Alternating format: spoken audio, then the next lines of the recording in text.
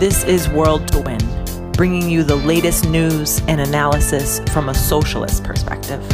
Welcome back, everyone, to World to Win. My name is Toya, part of the International Socialist Alternative. Be sure that you're subscribed to our channel so you can stay up to date. And I just want to remind everyone that we do have our World to Win YouTube show on podcast version. So if you're the type of person that can't sit in front of the screen all day, you want to listen while you work, make sure you search World to Win on however you listen to your podcast. Today, we have an extremely important and up-to-date episode about what's going on in Israel-Palestine. Now, it is May 21st right now that we're filming, so things may have changed by the time you hear this episode, but I'm sure all of it is still relevant. We're filming as a ceasefire has just been agreed upon, that was brought to us from this extremely terrible, bloody phase of warfare against the Palestinian people. And I'm sure if you're watching this, you're aware of what's going on, and maybe you too have even participated in protests or meetings around this issue. So if you have, please put a comment on the video and let us know what the protests were like in your city. But last weekend, there was a day of rage against the, bloodbath of the Palestinian people. But we also saw a huge general strike, which is extremely exciting from the Palestinian workers. And there were massive protests in communities around the world, in Jordan and Lebanon.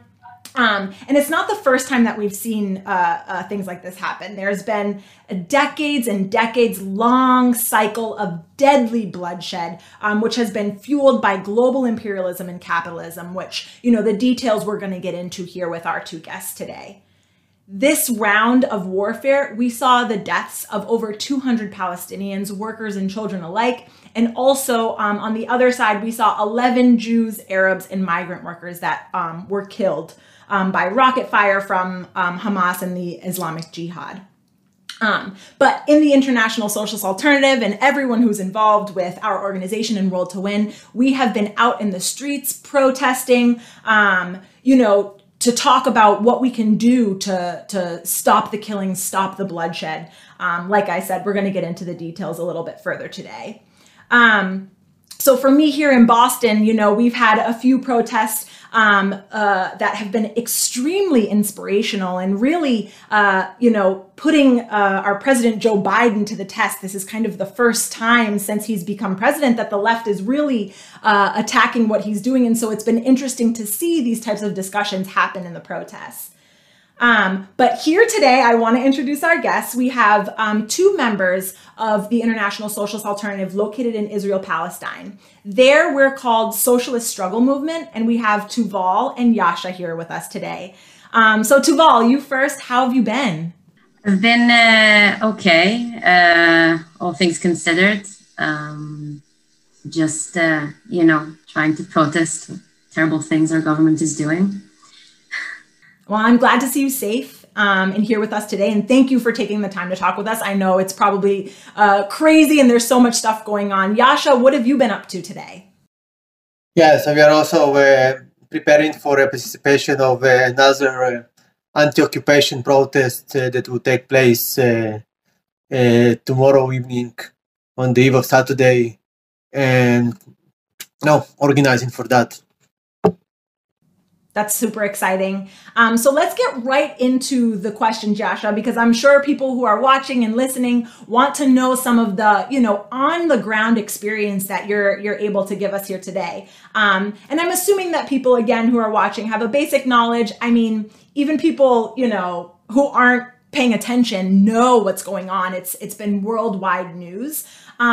But because it's been worldwide news, we know that a lot of the propaganda that has been put out has caused actual confusion into what is truly going on in Israel-Palestine.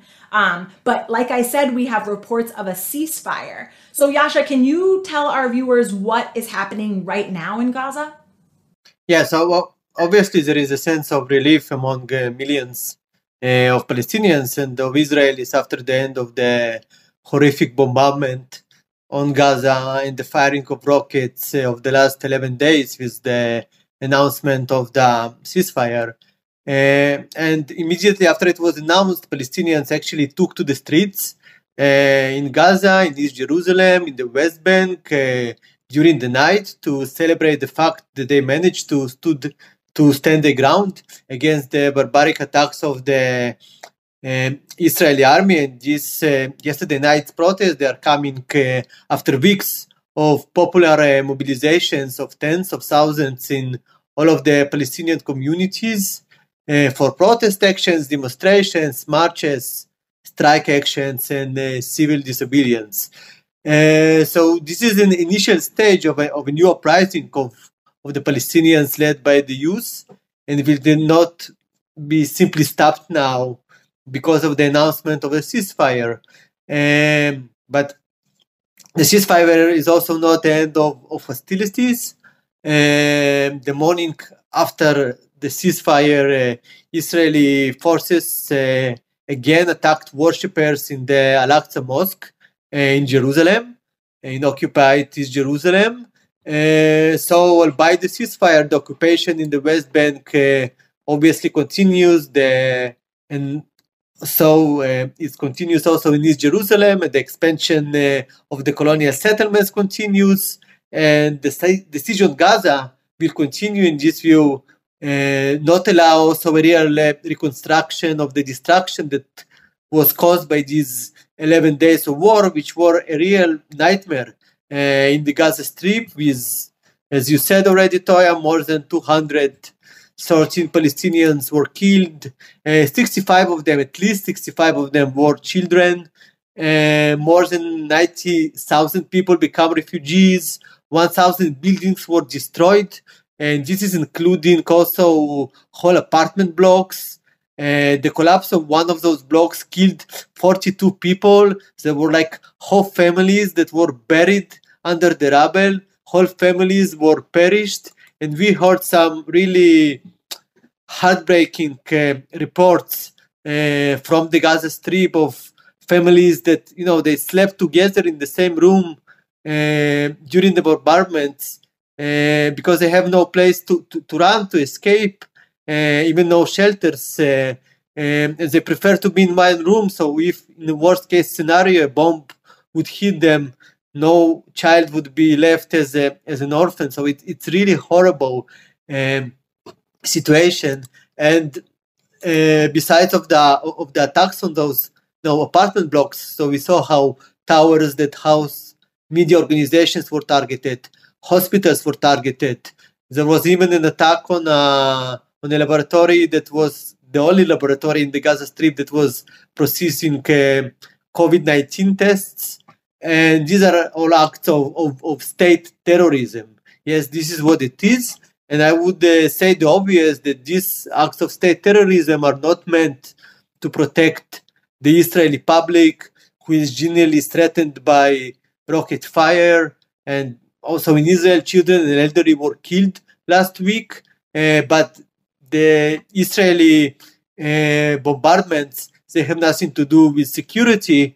Those military attacks are meant to, in fact, protect the capitalist status quo of occupation, siege, national discrimination, divide and rule between workers and poverty, and this is what it is. The story you just said, Yasha, about, families staying in the same room, to sleep in case something happens so that children wouldn't be left as orphans is just, it's heartbreaking. I mean, to have to, go through this, it's heartbreaking is all I can say. But could you go a little bit further into, why all of this actually began? Because, if we're just relying on the corporate media, sometimes we're getting one side of the story. Yes, the side of the Israeli regime, of the Israeli ruling class. But basically, let's start with the fact that for the Palestinians, life under the occupation or under the siege on Gaza is a non-stop violence. Yeah, this is what it means. And this is also include grotesque levels of poverty and unemployment. And during the pandemic, the last year, this became even worse with real threat of hunger during the lockdowns for Palestinian families. So, 1 month ago, the Muslim holiday of Ramadan began, while families were in real economic distress. And on top of that come police provocations in East Jerusalem against Muslim worshippers in the Al-Aqsa Mosque. So these are worshippers that are coming from the East Jerusalem neighborhoods, but also, from the West Bank and from other areas. And all of them were attacked by stun grenades, rubber bullets, and by horrific police brutality. And in the same time, in the area of the mosque, there is also a public area, a public square, when at the gates of the old city, when the Palestinian youth, they are gathered during the Ramadan months to break the fast and to hang together. So this year there was an actual decision by the Israeli police stops not to allow them to gather. And it's become like a scene of protest and clashes when the Palestinian youth, they were not ready to just to obey to these restrictions. But on top of that, there was also the strengthening of the far right in Jerusalem and elsewhere by the Netanyahu regime, by his electoral tactics that actually promoted a neo-fascist Kahanist member of parliament to be in parliament for the first time ever. And this was seized upon by the far right to increase their presence on the streets with daily attacks, violent attacks against the Palestinians. And on top of that, you have also the eviction of the residents in Sheikh Jarrah neighborhood in occupied East Jerusalem, who are now being threatened to be removed from the houses they lived in for their whole lives in favor of settlers, far-right Kahanist settlers. So if you look in the combination of that, so there is so many provocations coming in such a short space of time, and nothing of this is accidental, because the government is involved in any of those, decisions by the police, decisions of what to do in Sheikh Jarrah. And what we saw also is the resistance of the youth that really grow from one day to another, for 1 week to another, with bigger and bigger mobilizations and really popular protests developing. So the Palestinian youth, they actually managed to make the tops of the police to zigzag and to cancel the restrictions of movements in these gates of the old city where they are gathering.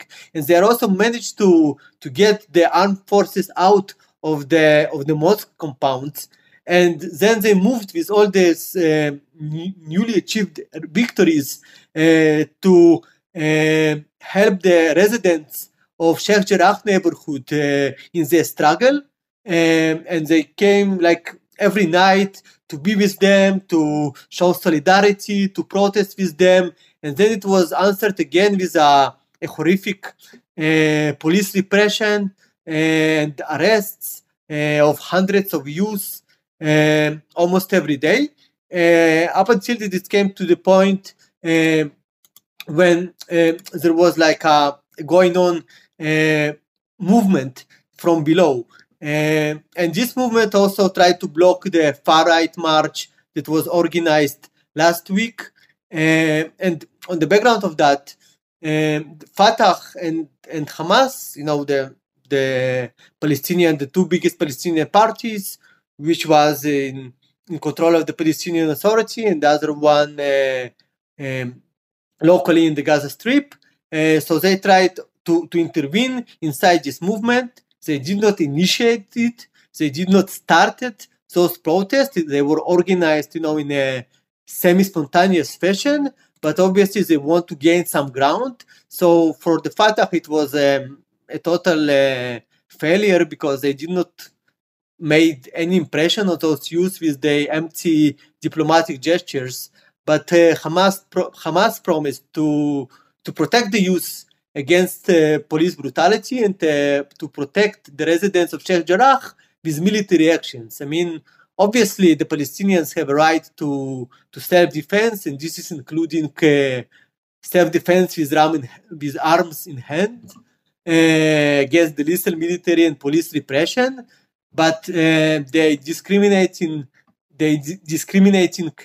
firing of rockets by the Hamas actually played into the hands of Netanyahu to step up repression and to launch a military offensive against the Gaza Strip. Those rockets also helped the Netanyahu government to mobilize support within the Israeli society because of the security fears that exist in such situation. But albeit the repression and albeit the situation changed from a popular struggle to a real, eruption of war, the protests on the ground continued and the mobilization continued with more steps of civil disobedience by the youth, etc. There's so much to unpack here, Yasha, and as you're describing, it's not just black and white, right? We have to understand, the desire for people to defend, but also we don't want to play into the, as you said, play into the hands of Netanyahu and the right wing. It seems extremely complicated, so I'm very glad that you're here to explain it for us. So I want to go to Tuval. Tuval, I remember in 2014 when there were struggles happening in the area back then, and I remember being out and protesting around these issues of what was going on in Gaza specifically. And we've seen over, the past several years, many one-sided wars. But can you explain what the difference is between 2014 and what we're seeing today? Yes. Well, I think what happened in 2014, the devastation that it brought on Gaza, I mean, that's a similarity, I guess. But when we're talking about the differences, I think that the differences in period, in the kind of the era in which we're in, are very striking. And the things that Yasha was talking about earlier, about the positive developments, about the victories and the popular uprising of Palestinian masses, this was something that didn't happen and on the same scale at all in 2014. And I want to talk about that a little bit more because, so as Yasha has mentioned, in the days before the war that was waged by the Israeli regime move to Gaza, we saw a heroic mass movement of Palestinian youth in East Jerusalem. And it's a dialectical process, I think, because these developments of mass struggle are extremely important, and the fearlessness that Palestinian youth have shown, their determination to struggle, the rise in confidence, thanks to the gains that were made, are all very positive elements. And they also echoed, by the way, things that happened after 2014. There was a mass protest movement in 2017, also against police repression and provocations made by the Israeli regime in Al-Aqsa, and that movement won in 2017. And these gains that were made back then, the achievements were actually lessons for the movement now.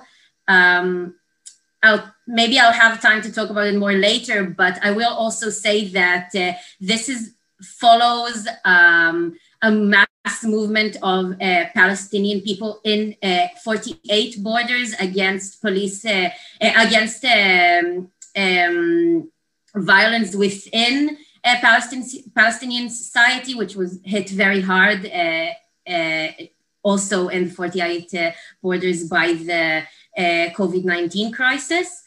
But yeah, so the Palestinian youth that were mobilized during these mass demonstrations actually moved on to protesting in East Jerusalem. And so Yasha mentioned how reaction reared its ugly head and the brutal attacks on Gaza and Al-Aqsa, and how I mean, and it actually also led to protests in Palestinian cities and communities all around the area. So also in 48 borders around the country, and in the West Bank, of course, and also in Jordan and Lebanon. And I just want to mention, because I think that as I said before, it's dialectical. There was a very negative but both positive development when these protests that were, again, fearlessly Palestinian youth were out on the streets protesting, and these protests were brutally oppressed by Israeli police. When every Palestinian form of protest is answered by oppression and framed as riots in the Israeli media and all of that. And the police actually forcefully intervened and caused these protests to turn into clashes. And provocations that caused violence, as well as the far right, which, as Yasha said, has been strengthened by Netanyahu in these elections, and it took this opportunity to fuel hate and instigate against Palestinians and be violent towards them in mixed cities as well, and settlers in mixed cities who are ideological agents whose aim is to sow discord between Jews and Palestinians, organized violence against Palestinians in cities. So this is a negative development. The police, the far right, being emboldened to oppress in Lida, actually, 2 settlers shot a young Palestinian man dead. A few days later, buses of settlers from the West Bank organized a pogrom against Palestinian residents. These are elements which we've seen in 2014, but not in the same way, with dozens of lynches across the country. And the police was not only attacking protests, also arrested dozens of Palestinian activists, and stood by when the violence was directed towards Palestinians, even protecting settlers who were attacking in some places. So this, everything that I just said is like unprecedented negative developments. And it actually, the degradation to violence caused also attacks against Jewish residents in mixed cities, when Jewish businesses, synagogues were burnt. Jewish people were also lynched in cities. And and mixed communities will actually have to recover now from these clashes and restore trust between neighbors and residents. But again, dialectical. Remarkably, this extremely negative development was answered with an extremely positive one, which is a movement of solidarity all over the country between Jews and Palestinians, starting with initiatives from below and mixed workplaces, such as hospitals, protests all over the country under the title Jews and Arabs Refuse to be Enemies, opposing violence, for living in coexistence within communities. Unions, such as the Social Workers Union, issued statements of solidarity, and the level of shock from violence ended up creating enough public pressure to force right-wing politicians, even including hypocritically politicians from the far right, to also condemn violence. And also corporations have took this on and started campaigns, under these slogans. And all of this happened at the same time as the war waged on Gaza, when usually when these things, rounds of bloodshed happen in Jewish Israeli society, nationalism and racism resurface. We've seen this, but at the same time, we've seen a mass display of solidarity between Jews and Palestinians. And this was not the only possible scenario. So while remaining a very general message of coexistence, not a mass movement opposing the war, but a mass movement opposing violence towards neighbors, their co-workers, stuff like that, it's still a sentiment of people working and living together, and it's still a very important and positive development.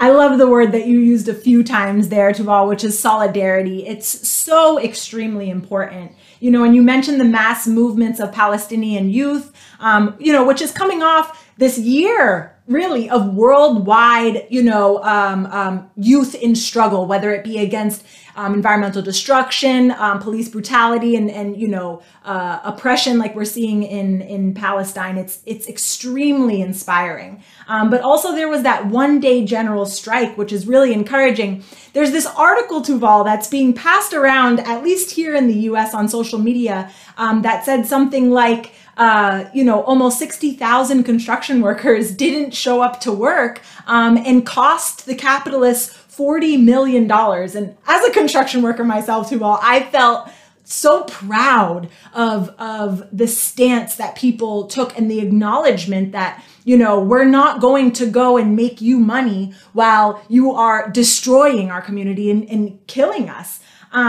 So can you describe a little bit more about that? And also, what is it going to take really for, a movement to be built to make the actual difference that we need going forward? So the Sderot mass movement of youth actually went forward and moved forward, and 3 days before this Palestinian general strike, which was called the Strike of Dignity, there was a mass demonstration held in Sachin in the north of Israel, and the High Follow-Up Committee declared a general strike following this mass demonstration. This was last Tuesday. It's not the first time that such a strike has been declared in the past few years. It's important to say, but this time the response was incredible. And as you said, seeing empty construction sites. By the way, I was seeing a video of probably a Jewish construction worker filming it and saying we should learn from them, see how everybody, how everybody's striking and doing it together. Yasha and I actually went to a protest in Jaffa on the day of the strike. It wasn't just a strike, people staying at home, not working. It was a day of action. And on the way to where the demonstration was held, we saw the streets were completely empty, businesses closed. And as I said, protests were held during the day around the country. And I do have to say that this strike was answered with incitement in the Israeli media from the Israeli regime, calling it like support of terrorism. And the same corporations and managements which allowed and initiated the solidarity messages actually went against the strike. When businesses threatened to fire workers who striked. And this shows how unreliable such capitalist forces are and struggle against racism and for coexistence and peace.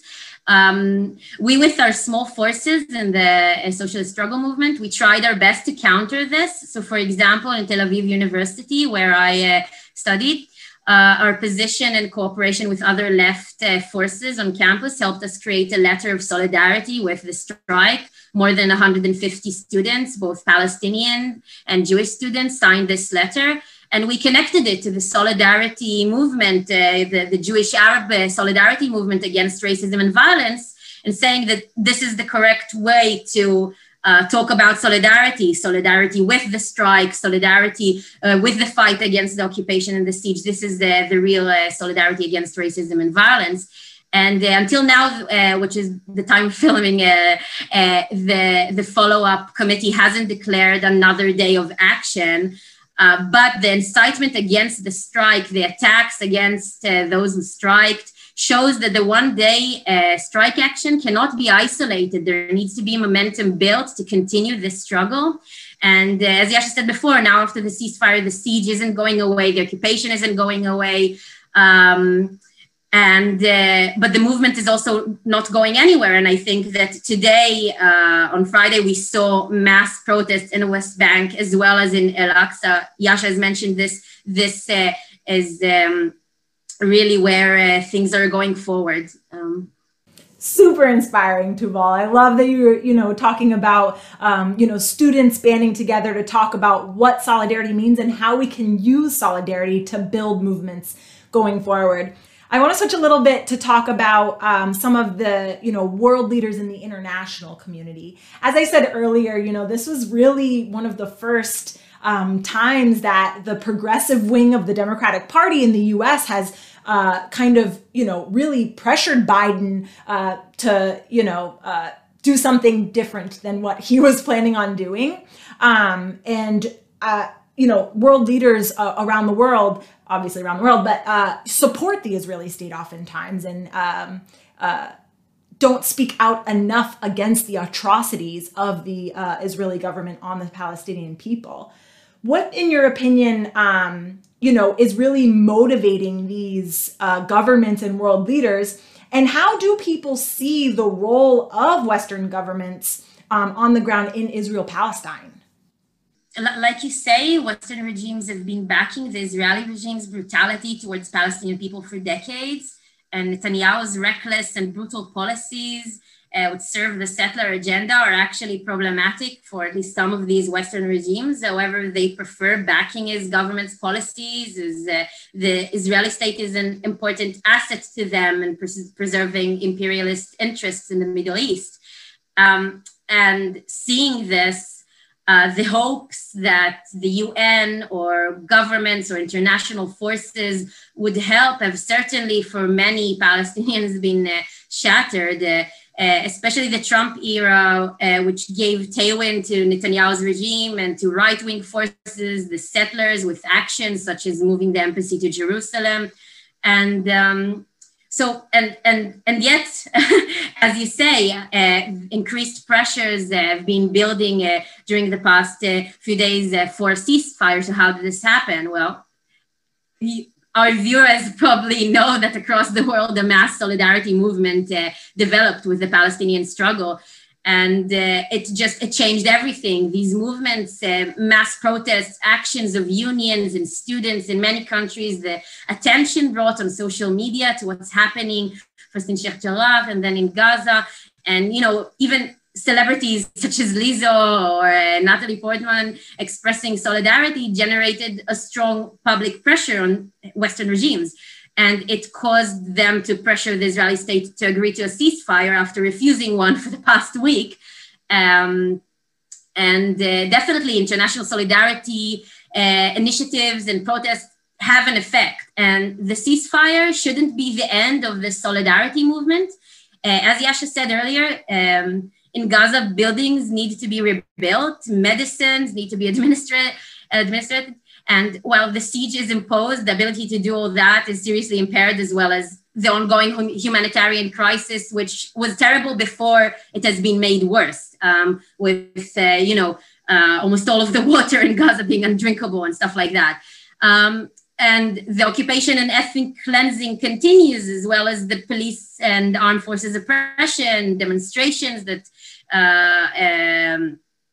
were oppressed today in the West Bank and Al-Aqsa show. So we need to continue the momentum. We need to raise awareness to what's happening, to mobilize, create more pressure wherever we can and wherever we are. And internationally, this can definitely, as I said, make a big difference. Thanks so much, Tuval. So I want to go back to Yasha. Viewers may remember that we've had Yasha on our show before. And when you were on World, when you were talking about the normalization process in the region. So I'm curious how the events that have happened over the past month are affecting this normalization process. It's obviously have and will have lasting effects. Back then, when the war on war to win, we were speaking about the fact that this normalization process were falsely represented by Netanyahu, Trump, and some of the Arab regimes that were involved in them as a peace agreements, but they were not about peace. It was very cynical deals to serve geopolitical interests and different business interests of the corrupt elites in the region.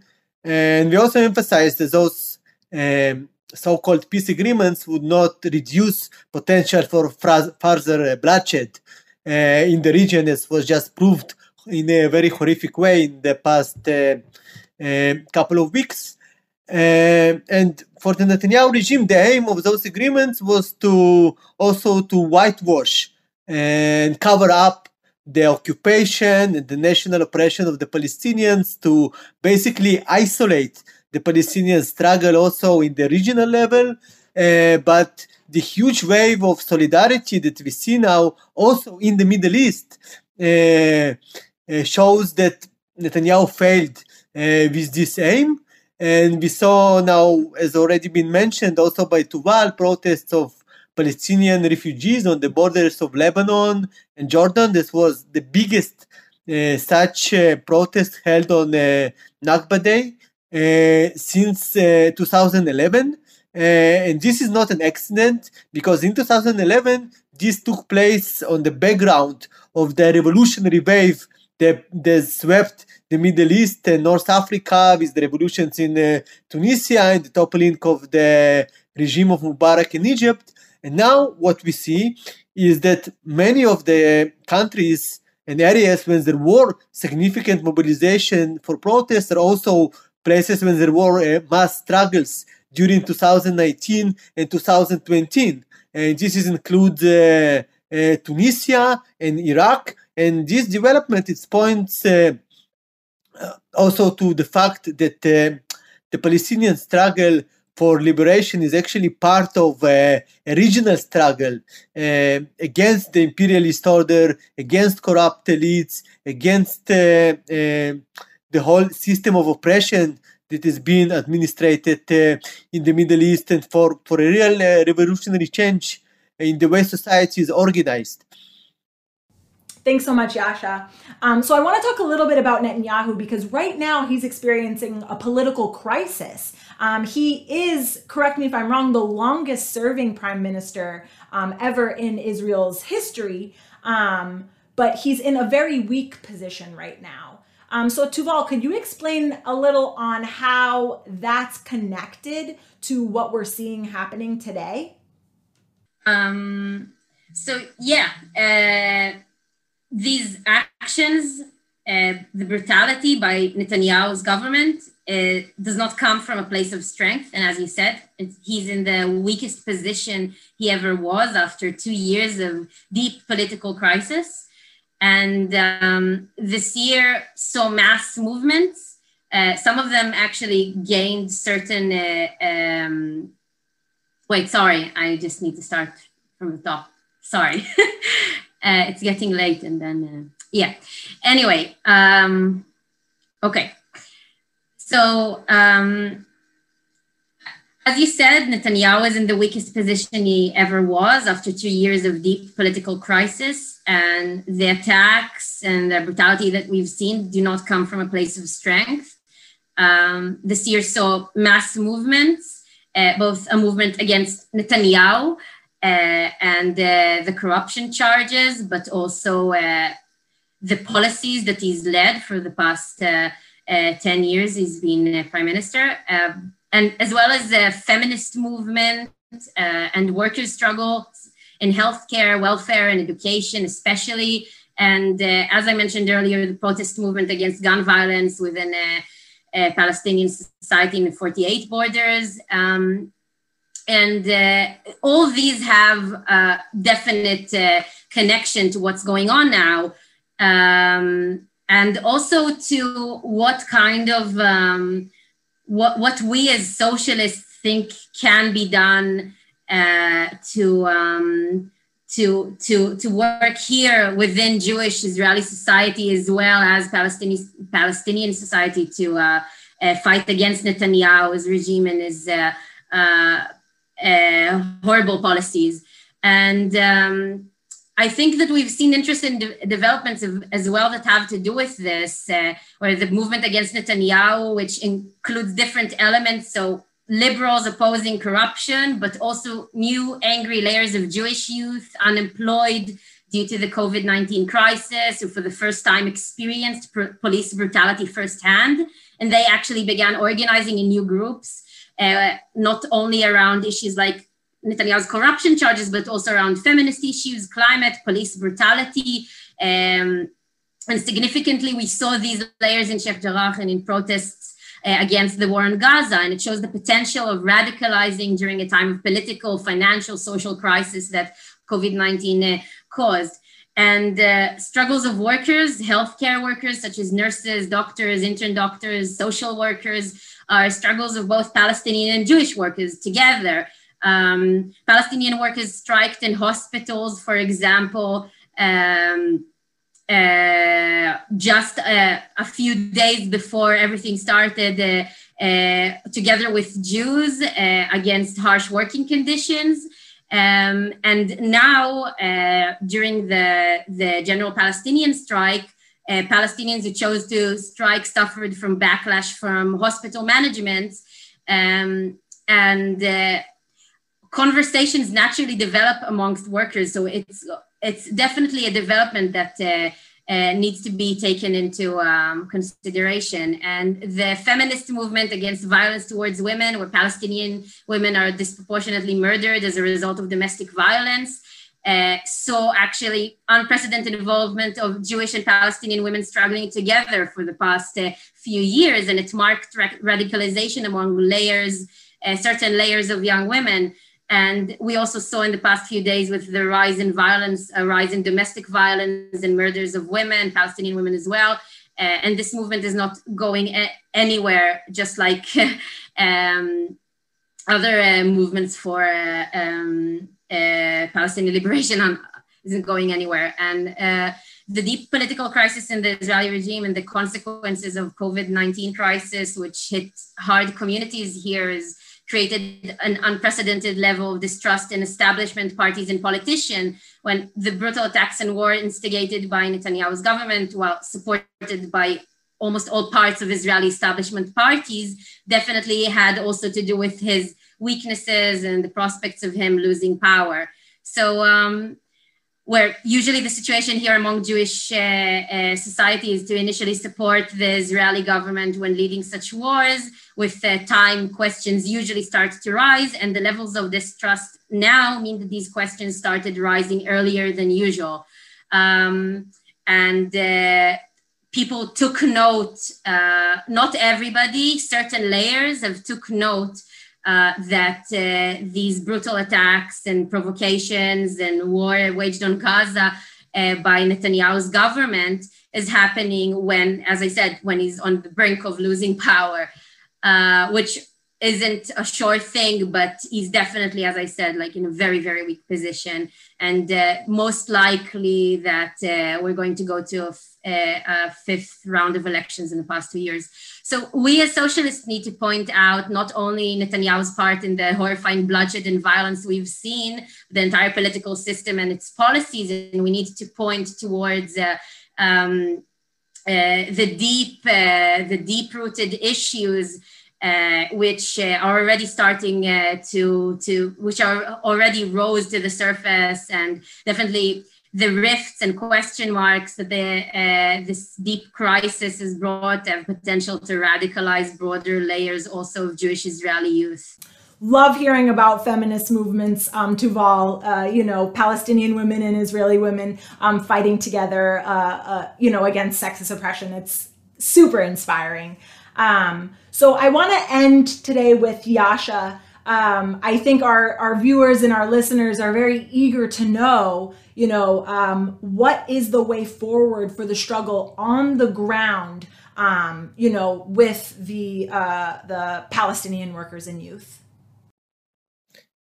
Yeah, so I think the most urgent thing now is to take the struggle further. Yes, with organizing more demonstrations, more marches, more strikes, more actions of civil disobedience. And for that, there is also a need of establishment of new democratic action committees or defense committees, some of them already being established. And it's also raised the question of self-defense. There is a need of self-defense in the face of lethal repression. But the question of how to defeat the Israeli military and army machine is not primarily a military question. It's a question of a political struggle, and it's a question of a political strategy and the program that is needed to overcome the national oppression and the social misery. Absolutely. You mentioned, in Palestine and in Israel, we need that sustained movement, and internationally, we've seen millions of people around the world, marching and protesting in solidarity. And so that type of movement absolutely needs to continue. So I want to ask you now, though, what is the solution that the International Socialist Alternative puts forward for the situation in Israel, Palestine? Yeah, so for us, it's obvious with everything that's been said in this program that the struggle against the occupation and the national oppression of Palestinians is linked to the struggle against capitalism and imperialism in the region. And what we will see in the next couple of days is Biden or the European Union will try to intervene into this new situation with renewed proposals for negotiations about the so-called two states solution. It's the similar two states imperialist plans that were dictated to the Palestinians in the last 2 decades or even 3 decades without any resolutions. So never offered to the Palestinians anything resembling genuine national liberation from the oppression by the Israeli state. And the Israeli ruling class will continue to resist as much as he can substantial concession, obviously on the more sensitive questions like the refugees' rights. But it is also would be completely misleading to think about any kind of political or legal resolution that is not connected to the social social issues and to the social fabric.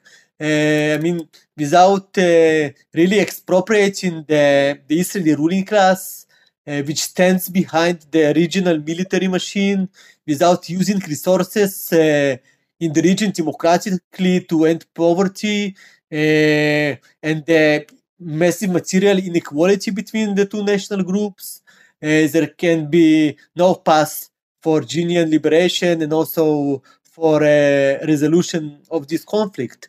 So the solution is only possible as part of of a regional movement for transformation, for a socialist transformation of the whole region. But on the other hand, we cannot be only abstract about it. Yes, and we need to be more concrete, because millions of Palestinians are now aspire for national liberation and for an independent state, for total independence from Israel. For example, the struggle in East Jerusalem against the colonial settlements, it's a struggle to push them out and not to integrate within the Israeli state, but on the other side, just to achieve a total independence and to push out the military forces, the Israeli police, the settlers.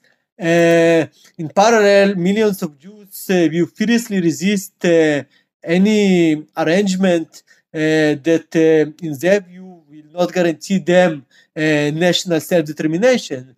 And this is an important factor, because a class appeal to Jewish working class, also on the background of what Tuval described in her last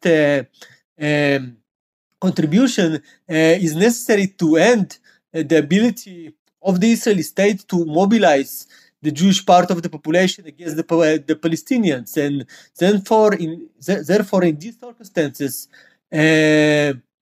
of conflict and deep divide, we need a program that calls for two equal democratic socialist states in a voluntary confederation with two capitals in Jerusalem, to point the way to address the current suspicions on the both sides of the national divide, and to allow the potential collaboration in struggle of workers and poor to effectively undermine and challenge the Israeli ruling class. Thank you so much, Yasha. And as you described, it's a complicated situation. It's not just some easy solution, this or that, like the ruling class likes to put forward. What we're calling for is a socialist solution, because any sort of solution, under capitalism, dealt with through imperialism, is going to lead to more problems or a continuation of the oppression of Palestinian people. So I want to thank you, Yasha and Tuval, for joining us today. This has been an extremely important discussion, and I encourage everyone who's watching to check out the International Socialist Alternative website. That way you can read our up-to-date material. We have interviews with people on the ground in Israel, Palestine, so you can find out, and learn more about what's going on. So I want to thank you both for joining us today. Now it's time for the shout out of the week. And this week we are sending solidarity to the uprising in Colombia. For more than 3 weeks, workers and young people have been hitting the streets, an actual open rebellion against the neoliberal policies. It's been a historic event. The movement continues and it intensifies despite deep, brutal repression. Dozens of people have been killed. People are disappeared. The situation is extremely intense. So the International Socialist Alternative has set up a social media initiative. We have pages on Facebook and also Instagram. And so socialists internationally are encouraged to offer, messages and support of solidarity to the movement. And so you can find those links on your screen below, or you can check it out in the description of the podcast. I want to thank everyone for tuning in today. Be sure to subscribe to our channel, like this video, leave me a comment, and we'll see you all next week, same time, same place. This is World to Win. Every Sunday, we broadcast with speakers from across the globe, bringing you the latest news and analysis on the fast-moving global events from a socialist perspective. Subscribe to the International Socialist Alternatives YouTube page and click the bell to get notified when we go live for a new episode.